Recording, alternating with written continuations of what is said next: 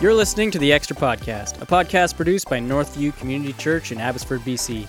Today, we talk about preachers and sneakers, the Instagram phenomenon. We also hear from Jeff, an update from his recent trip to Raleigh, North Carolina. And we talk about the East Abbotsford campus and how that is one part of our multiplication vision.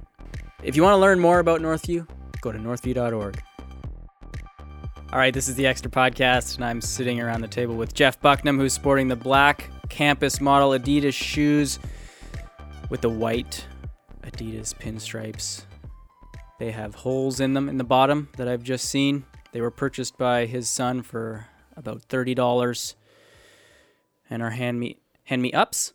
I'm also here with Greg Harris, who's rocking the black chisel toe Blundstone black leather boots. We won't even get into the retail price. Can't count that high. And Josh, the producer, rocking the classic black Vans with the white stripe, coming in around $40, $45. And I'm Adam Wormald, and I'm wearing gray Saucony Originals, purchased online for $45. So Greg is the preachers and sneaker guy. Yeah, here. He'd be the one getting called out from our church on stage. For sure. The snapshot. That's actually what I want to talk about right off the bat. Preachers and Sneakers. I got a little intro for those who don't know. Preachers and Sneakers is an Instagram account that was created earlier this year, which has quickly grown to have nearly 200,000 followers. The anonymous creator, whose actual name is Tyler, but we don't know much more about him than that. Tyler, the creator. But he sells swag now. Yeah, so but it's not that all anonymous. the profits go to... preachers. No, yeah. All the profits of the swag goes to nonprofits, and he's very above the board with sharing all that info. The anonymous creator of the account started it as an inside joke for his friends after he stumbled upon a YouTube video where a well-known worship leader was wearing very expensive sneakers during a worship service. Tyler, the creator of the account, is a big sneaker fan and knew the shoes were very expensive. This set him on a course of discovering that preachers and Christian influencers were all over social media wearing flashy and expensive clothing. This has led to an ongoing debate online about the ethics of Christian leaders wearing clothing that many of their followers and congregants could only dream of. Today we are talking sneakers, the church, and how Northview is leading the trend with not being trendy. We're leading a trend of not being trendy. Oh yeah, still. Yeah. So we're really are hipster then. Yeah. Because that's what hipster is to go to zag when everyone else is zigging. Yeah. Then they all look alike. So they're creating their own Northview zig. has like little pockets of trendiness here and there, but you got to search. Adam, I think pretty your far family and wide. is one of those pockets. Is it not? Well, I see your kids dressed, and they're dressed better than I am, which is not hard to do. Well, that's thanks to my wife. Yeah. Which, don't look too closely. I have to get my kids ready for church every Sunday because my wife goes to work very early at East Abbotsford campus, and I still do not know how to do my daughter's hair. Attaboy. I got to show you, there's a trick. You can take a vacuum. Oh, yeah, I've seen the trick. This is good. I've yet to use I've actually the trick. done this with my daughter. It's actually really helpful. You got to keep that. You keep the little band around the hose, and then you just shove it on there. Yeah. It's good. Yeah. This past week, I convinced her to wear a dress, Attaboy. but only if she could wear the unicorn T-shirt underneath. Yeah, we'll take what we can get. Yeah. It was great. Was the unicorn visible? No, Ah, but like maybe perfect. some of the sleeves. No, win-win. Yeah, I don't even my if I have to pick the clothes for my daughter, it's not gonna. I just say whatever you're wearing is fine. Yeah. That'll change when she's like 15. It'll be nothing you're wearing is fine. But at this point, 10 years old, yeah, whatever, it's fine. Yeah. So, preachers and sneakers. Are everyone around the table we aware of what this is? Jeff, Yes, sir. We are. Greg, from a pastor's perspective, I'm curious what you think. Should pastors, Christian leaders on the stage, leading worship services? What are your thoughts? Well, I'm the one with the expensive shoes, Yeah, so Greg, I feel justify like I would be justify the one. your expenditure, Greg. Yeah, you want me to justify why my is shoe it purchase? that you have turned your attention away from the poor and disenfranchised in the world and instead spent it on farmer shoes? Right. Greg, go ahead. Yeah, no, Defend that's it. good. That's good. Yeah, so here's my shoe rationale. You guys ready for this? I have 3 pairs of shoes that I will wear throughout the course of a year, and a 4th if I'm exercising. So I have like an old pair of sneakers that I will run or play basketball in or whatever. How often do those get used, Greg? Very infrequently, Okay. based on my He doesn't even count them. shape. They're not even on my radar. I have 2 pairs of I Blundstones. don't even know where they are. I currently think they might actually be in the change room at the, the church. I have like a brown and a black pair of Blundstones that I will wear basically every day of the week. One of those. And then I have a pair of rubber Birkenstock sandals that I will wear in summer, just about every day of the week. So I will wear one of those 3 pairs of shoes. I have worn one of those 3 pairs of shoes basically every day for the last almost 2 years.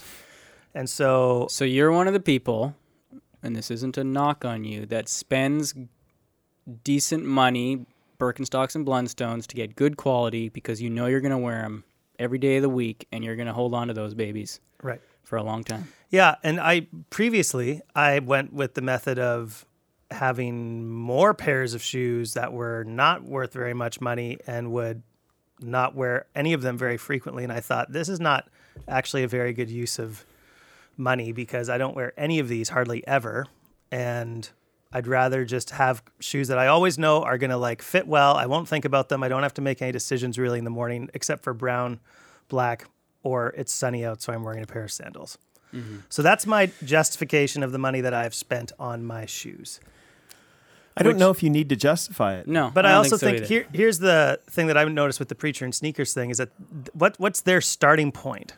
Because I always have felt that number to be arbitrary. Well, this is the thing. Depending on the post, they'll be like, "Oh, this one was 300, but this one was 4,000." I'm going to give you a preview to this sermon this weekend. In Romans 14, what you end up doing is you end up having Paul interact with the question of disputable matters, and he defines some of those disputable matters as, one person values one day over another, meaning that one person maybe you're from a Jewish background and you celebrate the Feast of Tabernacles and the other person does not. You're a Gentile or whatever. Mm-hmm. One person eats a certain kind of food, and for them that was, some people still didn't eat pork because they grew up under the law, even though that was allowed, but they just felt weird about it because they came from a Jewish background. Whereas the Gentiles bacon is the thing. Right. So for them, they were like, what do you do when you're living in the same church and you have these different people who have different likes over things that might be disputable? Like we don't argue about whether we should eat pork or not. We do argue about whether we should eat sugar or aspartame or whatever, or steak or chicken, or where you go to a meal, or whether or not you buy a certain kind of shoes or what kind of car you should drive. And there seems to be a growing number of Christians who want to define that for everybody. And what Paul is doing in this passage is basically saying don't do that.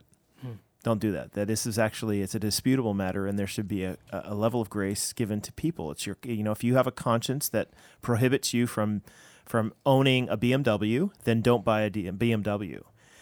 But to then judge every other person who has a BMW as a sinner who is somehow, wronging God, is to go too far, because you don't know that. They stand before God. They're going to have to give an account before God, and you're not him. And so ultimately you don't even need to come to church this weekend. There it is. Amazing. That was like the Cliff's Notes, or sorry, you guys call them Cole's Notes versions. Okay, but is there a difference between Christians who sit in church services on Sundays and show up with an expensive car, and we've heard you talk about that, and that is that a different conversation than the preacher on stage wearing Gucci, Fendi, Louis Vuitton, and $2,000 Michael Jordan shoes? I just think you want to be careful going down the path of saying that there's any particular shoes or not shoes that are not good, because you honestly don't know where they got them. That's one of the things about the preachers and sneakers thing. Mm-hmm. I don't know where they got them. Sometimes these guys actually get free swag because they represent, like Gucci or whatever will give them free belt. Yeah. Because they're like, if they're you wear influencers. this, you're an influencer. And so for them, there's a whole discussion around whether or not they should be selling their likeness for that kind of thing. I personally don't love the idea of mixing that kind of business with the church, and I think that there's some challenges that I would have with that principle. But is there anything fundamentally flawed about wanting a nice pair of Blundstones like Greg wants and every single person who lives in this area wants or has? Again, it's a bit of a different Is conversation. Yeah. Okay, what if Blundstones cost $500? Again, if Greg, How about $550? does Greg have a closet full of them, and he color coordinates them, and it's a status symbol of the Blundstones versus these are actually the best boots available on the market that I'm going to wear every day No, he's and don't have to think about it. He's wearing them because everybody else wears them. You and I both know this, right? Greg, come on, Greg. Yeah? I am Yeah? I'm a cultural You are- architect No, you're not. You and are a trendsetter. you're a cultural lemming. He had the Blundstones 5 years before anyone had. I the did not. Blundstones. Rubbish. I He did did not. not. I had them All right. 3.5 years after everyone had them. But some of the criticism, the people commenting on preachers and sneakers is, the ongoing debate, it goes back and forth. But, the question of, are these preachers using money that basically comes from tithing from their parishioners Yep. to buy? Well, it's not from tithing from their parishioners. It is, but they're being paid by the church's salary that is, whatever worth. But that's my point, though, is that whatever their salary is, you can debate about how much a pastor should get paid or not get paid, but ultimately that's the choice the church and their leadership make. And what they then do with that money, as long as they're honoring God with giving back and being generous and the kinds of principles that we find in Scripture, that's where you should say that. But if somebody wants to buy if somebody wants to buy a Bentley, I just don't know if there's a biblical, and I'm going to the extreme here with a car, right? Or Maserati or whatever.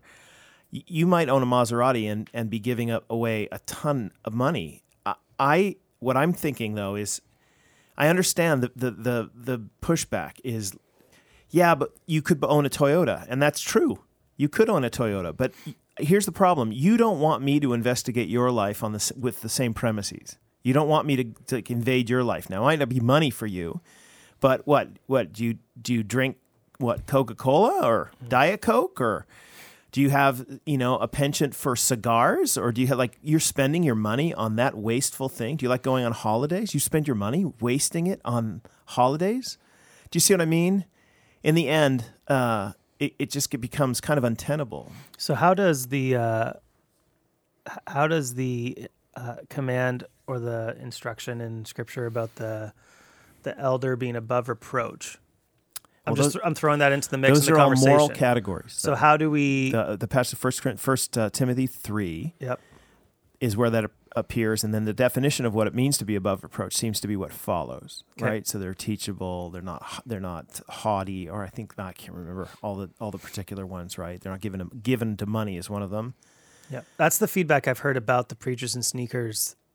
The preachers featured on there is that, does this call into question being above reproach if you're constantly sporting $4,000 sneakers on a regular basis on Sunday mornings? Again, I think I don't know where they came from. If like you, Greg, that might be the only shoes. I don't know. Right. I don't know. I mean, there's way too much. My point, though, is that there's a penchant among the Christian church to make those judgments.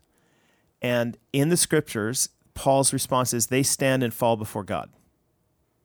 And this is we have a hard time just leaving that to God. I do not like a lot of the. I'm shocked at how much money pastors spend on some stuff. I am, and for me, I'm quietly like, oh my goodness. But like I said, there is a kind of grace that needs to be not grace, but a leaving it to the Lord type thing. It's not my job to judge them for that kind of thing. So it's a disputable matter, and there's a dispute over it because I might think differently than they might think over it. Yes, as an individual, and it not being necessarily, like Greg is saying, sort of a biblical mandated thing, I'm wondering about the larger cultural implications of living a life online as an influencer and what that says to their followers. Well, and also there are other pieces to this that you'd want to ask them. So I wouldn't say that it's necessarily wrong to own those things, but the other side of it that I'm not loudly representing yet that I do agree with is, okay, so there is a follow me as I follow Christ approach that pastors take. And so are you living a life and a lifestyle that you could commend to other people to say, this is a godly way to live? And by the way, that doesn't mean that you might not have some nice things. Some people have really expensive bikes, like pedal bikes. They might love cycling and give a lot of money away. And so by doing that, they're saying to the people who are under their care, they're saying, look, there is a beauty in the physical world that God has created us for this to be and inhabit this world. And we like nice things. I enjoy sitting in a leather chair or whatever it is. And there's nothing wrong with having that because you're a creature made in God's image, inhabiting a physical body that likes physical beauty and things like that. There's nothing wrong with that. But there's also this other tension that you're living with in that you want to model a kind of sacrificial giving and generosity that sometimes too much of that expensive stuff doesn't show. Does that make sense?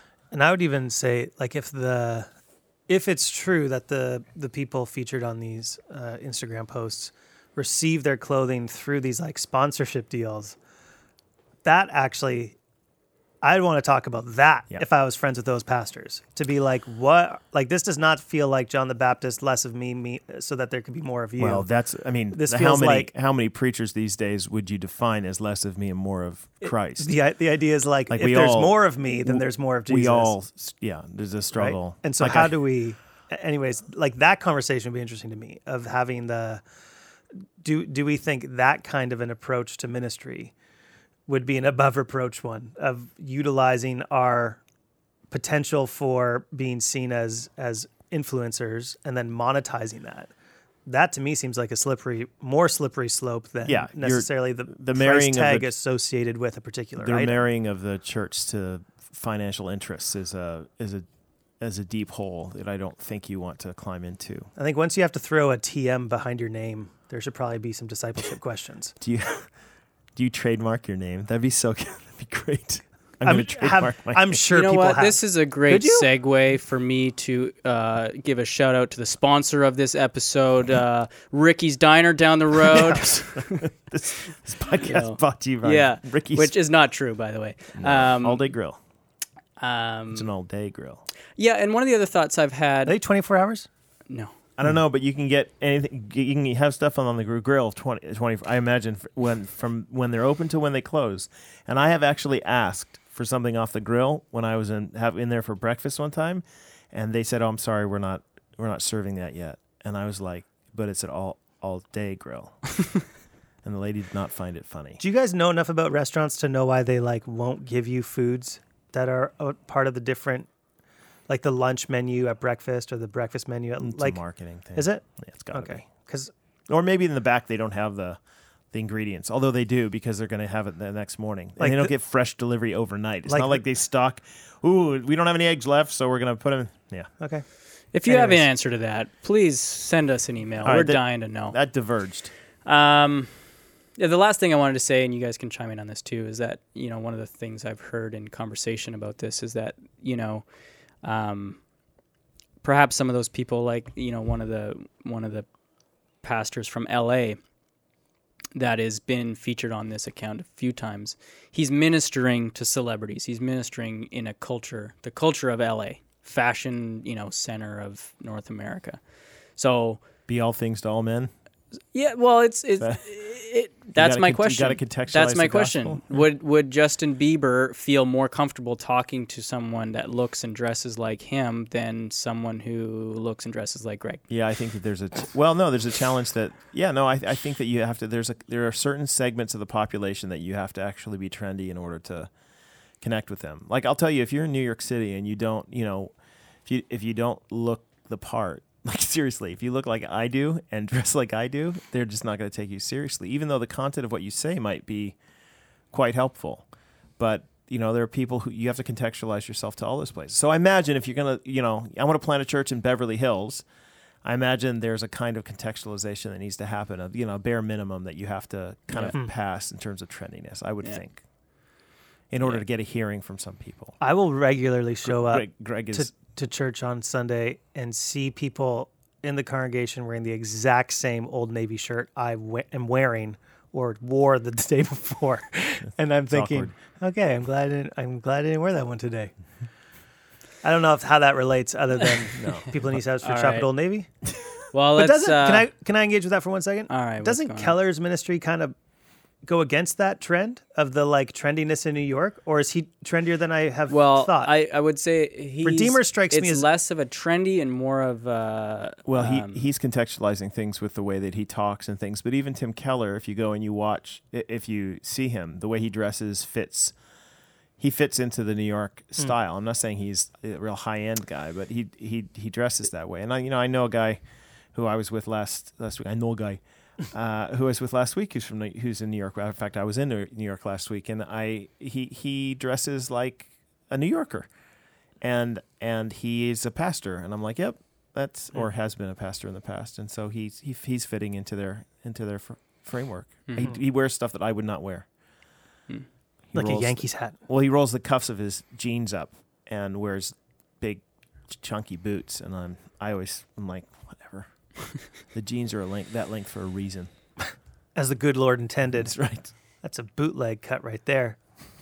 All right, moving on. Let's go to our next segment. I want to slip in another announcement for the AGM coming up on November 26th. You can download the AGM package on the homepage of the website or pick one up on Sunday or Saturday at church. The AGM's awesome to come to. You should come, even if you're mildly interested.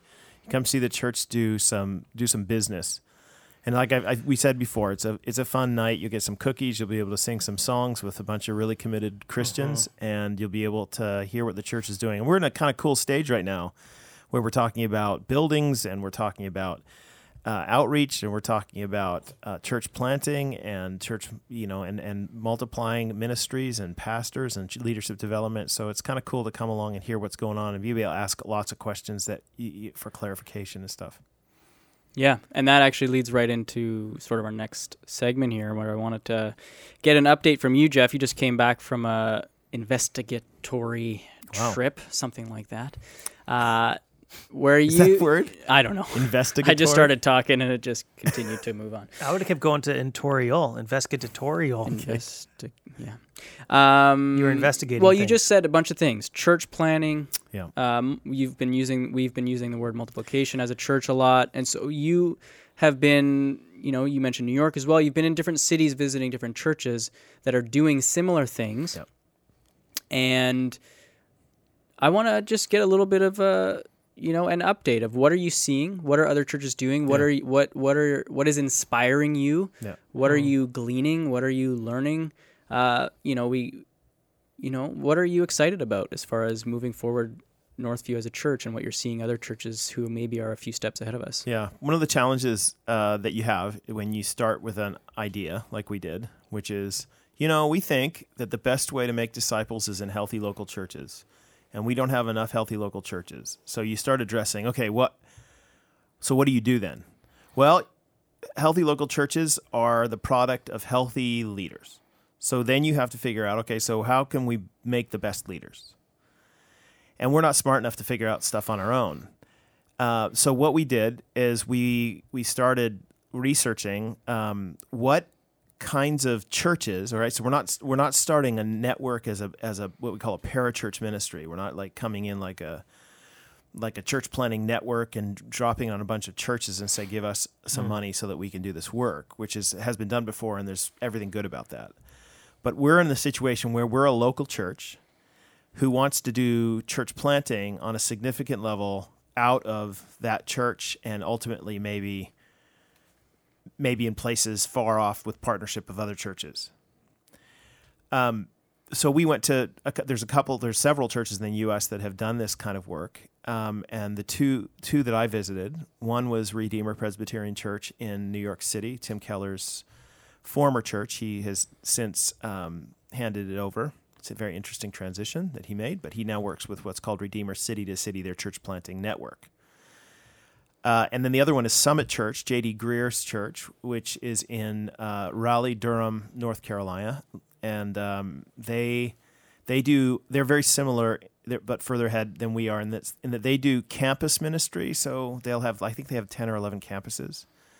And then they have also massive church planting. Their goal is to plant 1,000 churches in 30 years, I think it was. And they are in their generation. And they have already planted close to 220, I think, something like that.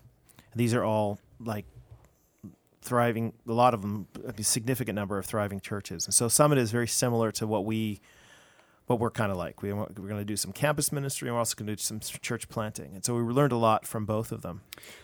I was just on their website, and you mentioned that they have 10 or 11 campuses, and those are represented on their website. How do they differentiate? What do their church plants look like, and how do they differ from a campus? So a campus is where they take their preaching ministry and put it on a video, and they have a very close tie to all of the different sites. It's basically like here at Northview, we have a West Court ministry. So on Sunday mornings, we have 2 services, and they are in our West Court area, which it seats about 150. What is it, 200?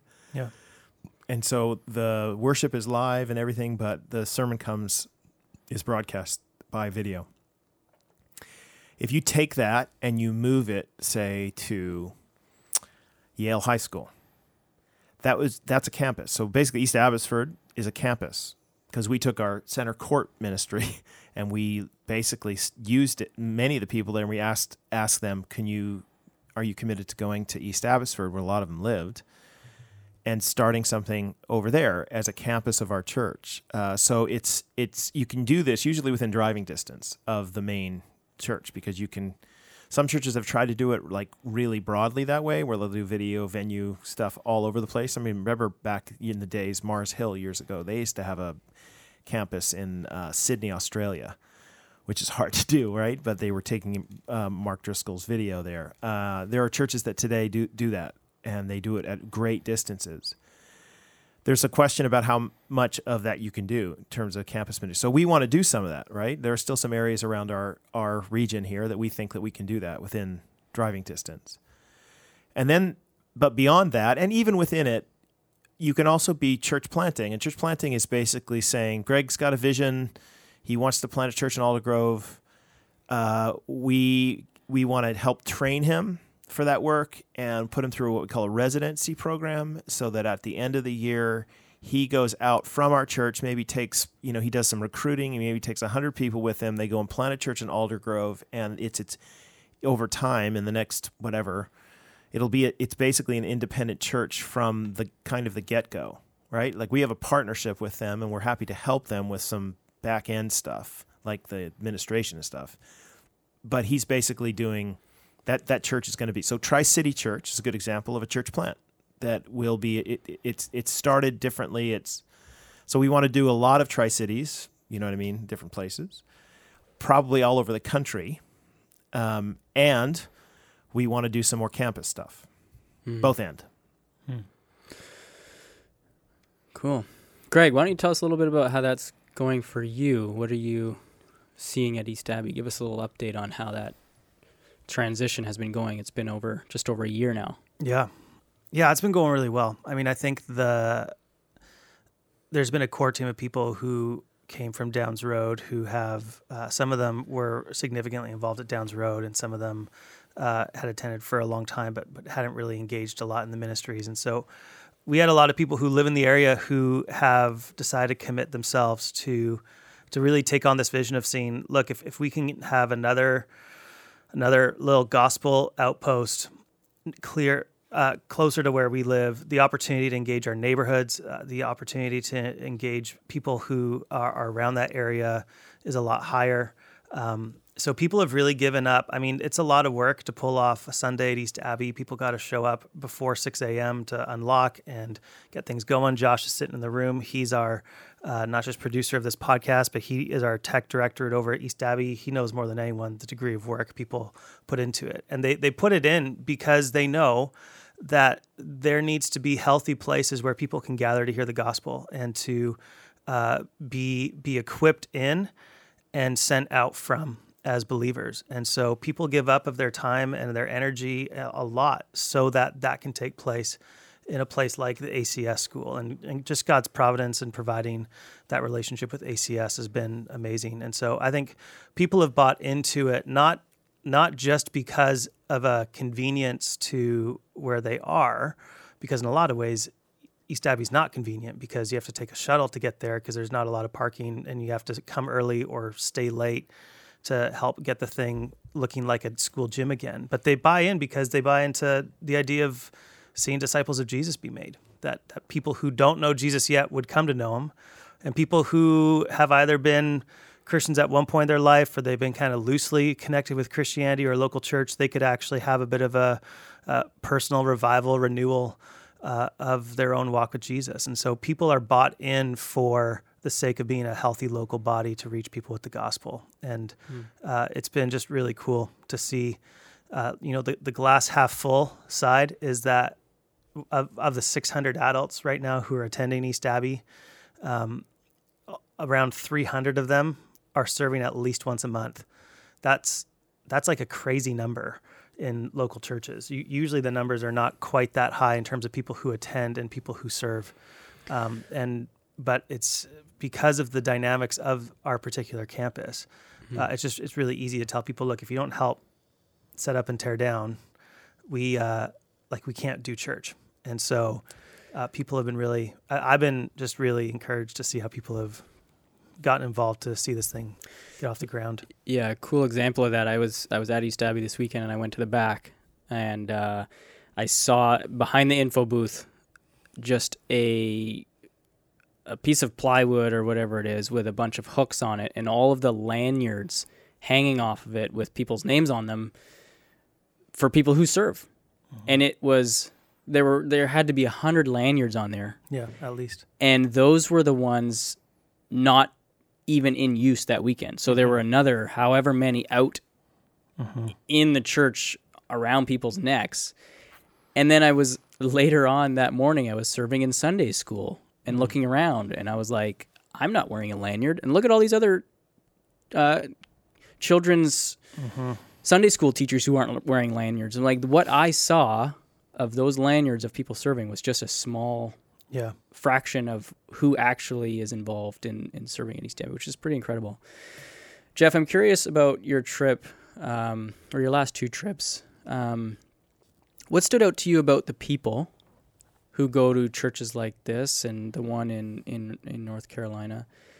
What's the buy-in like for the average person that's coming? Is everyone bought into the vision, and how did they get there? And how often are they speaking about it? Well, one of the good things about Summit Church in North Carolina is that J.D. Greer's, he's a very much a strategist, and so he's very good at communicating, an overall vision for the church, and they've printed it all over the building and all sorts of stuff, and it's very helpful. There, you go there and you're like, oh, okay, yeah, this is the way you communicate something. By the way, one of the things that's interesting about their church is that they are in the process of trying to build campuses. So several of their campuses, they're trying to locate property and they're trying to build buildings for them to sit on the campus ministry, and so they're hoping to have owned lots of different buildings in the long term. So they just built a brand new facility that was just opened last year, and they're hoping to their main campus? Well, you say main campus, yeah, it's going to probably become their main campus, but there are others that they're going to, and some of the other campuses are not always going to be held in school gyms and other things like that. The idea is that they build for them, so they plant them in temporary structures, then eventually try to build them out, which is similar to what we're doing here, right? Very similar. You know what? One of the things that you will be shocked at if you go to churches like Summit or even Redeemer Presbyterian and others, there is a lot of people. There are a lot of people serving. There are a lot of people serving at Northview.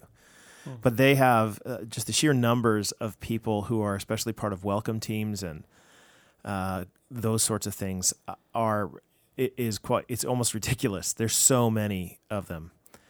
And so, yeah, there is a lot of buy-in. One of the things that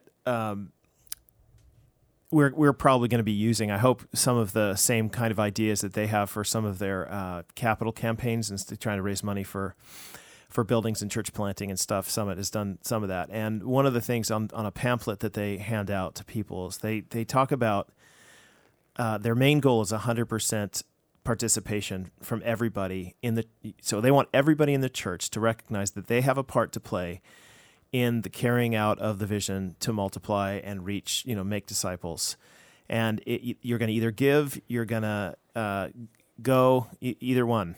You're going to get. So if you give to it, you might serve toward that end, but you might go yourself and be a church planter, or you might go yourself and relocate. So that's one of the things I love about the people at East Abbey is that they were goers, and right, and now they're become givers still at the same time. But they've chosen to, all right, I'm willing to uproot my tradition and my past and leave the comforts in some cases of the main campus at Northview or the Downs Road campus and go to East Abbey, where it's not going to be quite as, they're going to have to put chairs up, and it's going to be in a school gym, and it's a little bit different, but they've found the real joy in that. And so everybody's got a part to play. We're going to be asking everybody in the church basically for money in the next few years. I think every single person in the church has a part to play in that. If you might have very little, but I think you can give, $5, $2 a month. It's fine.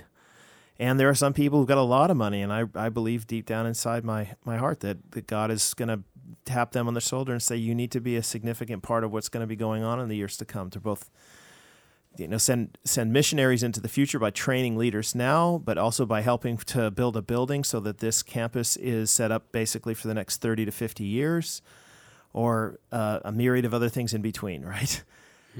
So we can all be involved. The money we raise is a secondary value to getting everybody involved in the ministry and getting everybody involved in the joy of giving and being a part of something together.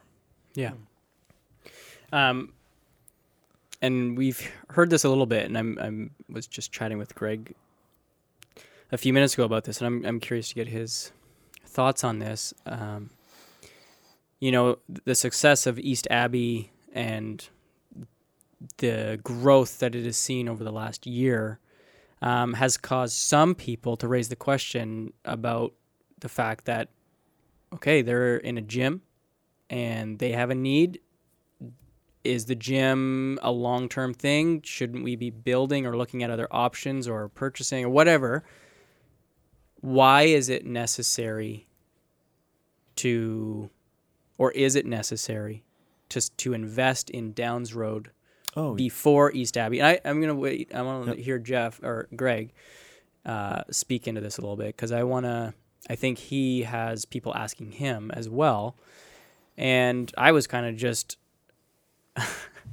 digging into Greg earlier of just like, I've heard you speak positively about the building campaign, but I want to know, is that a deep-rooted belief, or are you falling in line with the leadership of Northview to say this is what we're doing, so I'm supporting that?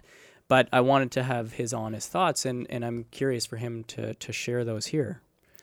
Yeah, I mean, when people ask me why wouldn't we push the timeline of a East Abbey campus, permanent facility, as opposed to the Downs Road one, I have a few responses. First, one is current providential situations we find ourselves in. And the second one would be just the timeline of actual need. So the providential one is that right now, by God's providence, we don't have a piece of property that East Abbotsford could build a campus on. We don't have that opportunity in front of us. And I think the Council of Elders and SLT, if someone came to us with a parcel of land where a building could be built, I think it would probably come on the radar and say, okay, now by God's providence, we have this situation. Now what do we do? But secondly, providentially, we do have a situation at the Downs Road campus where we have the ability and the open road to build a building on the Downs Road property that, if we had applied for that kind of building size on our land today with the rules in play, we probably wouldn't have gotten approved. But by providence, by God's grace, decades ago, we had made a request to build a certain building of a certain size on our property, and the powers that be at that time said yes. And so we're kind of banking on the grandfathering in of that old approval, and the powers that be have said, yeah, you guys have approval to build a building of that particular size. And so I see providentially God has lined up for the Downs Road campus to have the opportunity to build a facility that could be a permanent home for the Downs Road campus for decades and decades to come.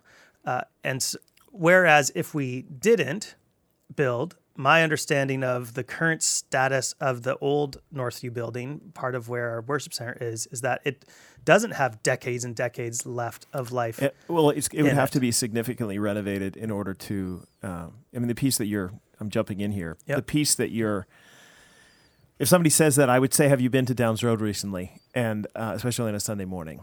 And I would say, I've been to East Abbey. In fact, we worship there when I'm not preaching oftentimes, and Downs Road. And I'll tell you right now that if you are at Downs Road coming on Sunday mornings, I actually kind of would like you, if you live in East Abbotsford, to go to East Abbotsford, because that's your community, first of all, and I think it's a really cool way to worship there with people who are your neighbors.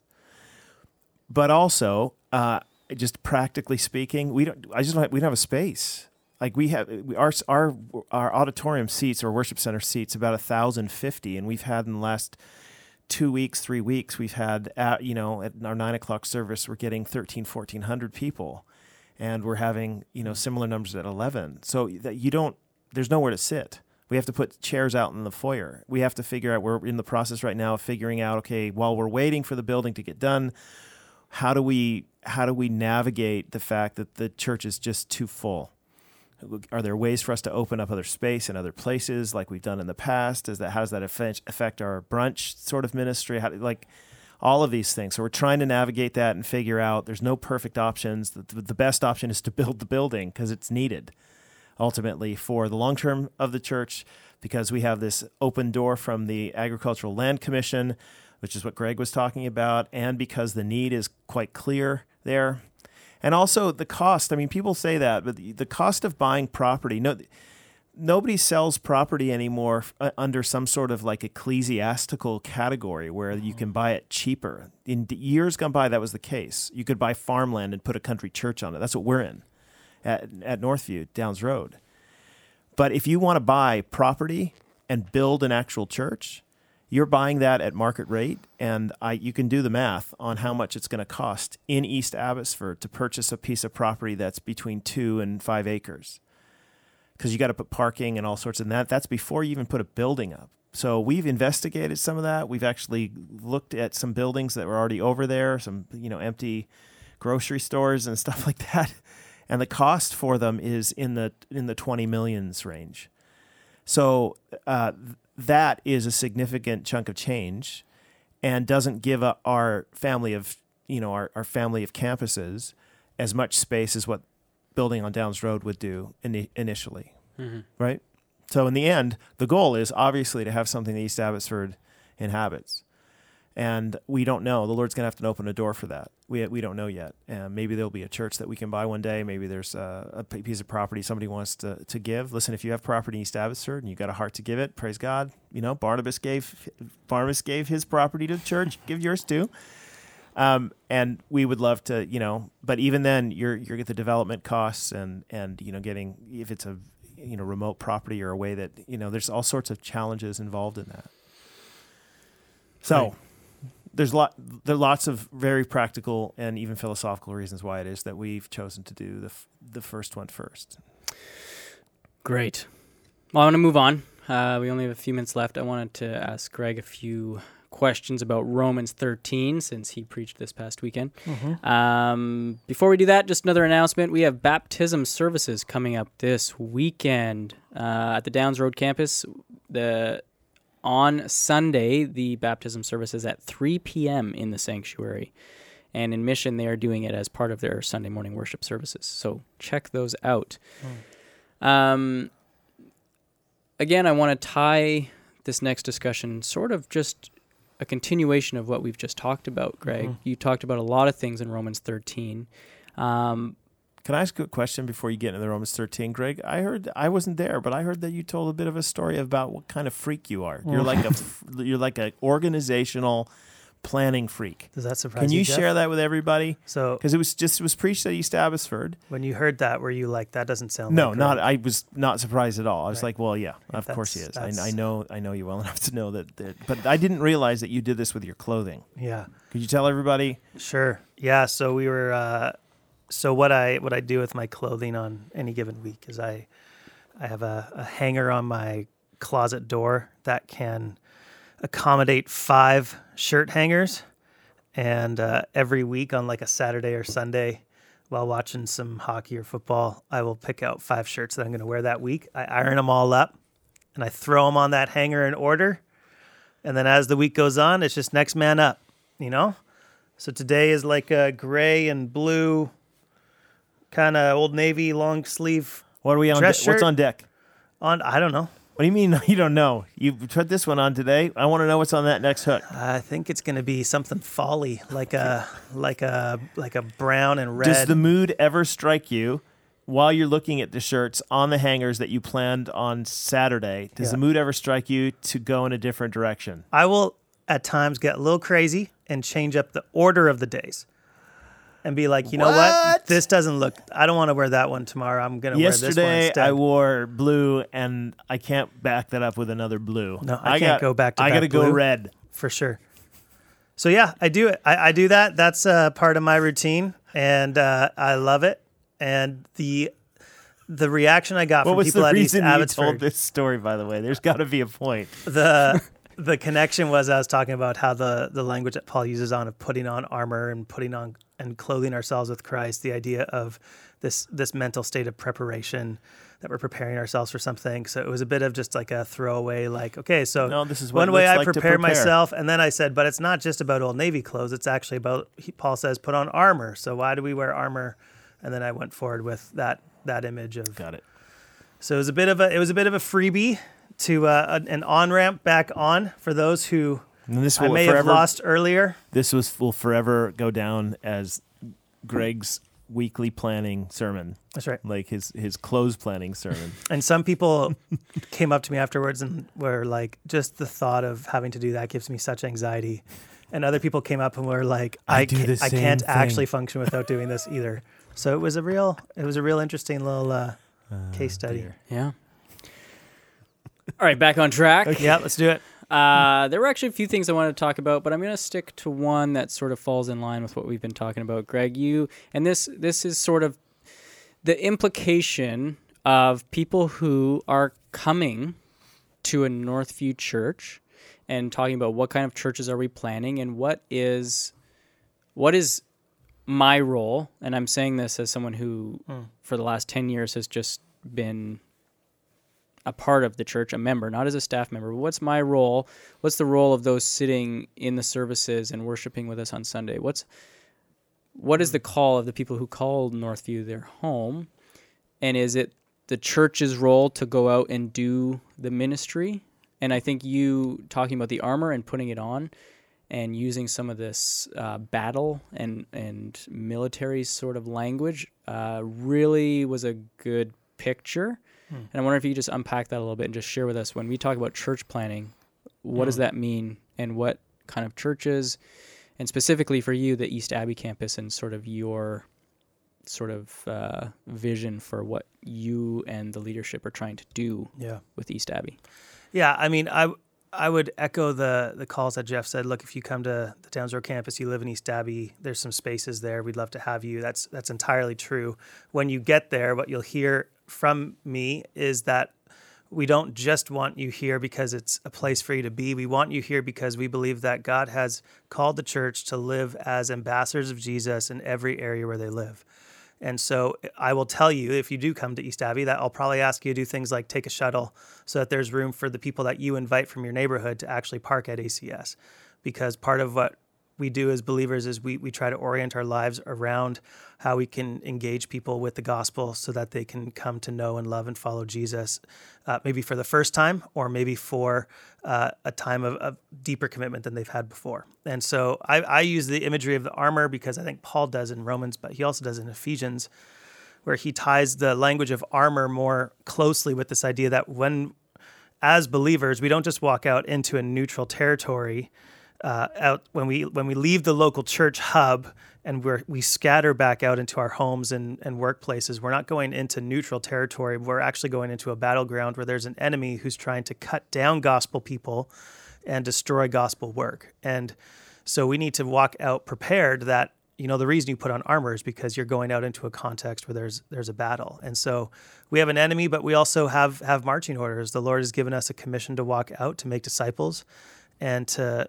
walk people into the process of knowing who Jesus is as Lord and Savior, and initiate them into the church and teach them to obey what Jesus commanded in their life.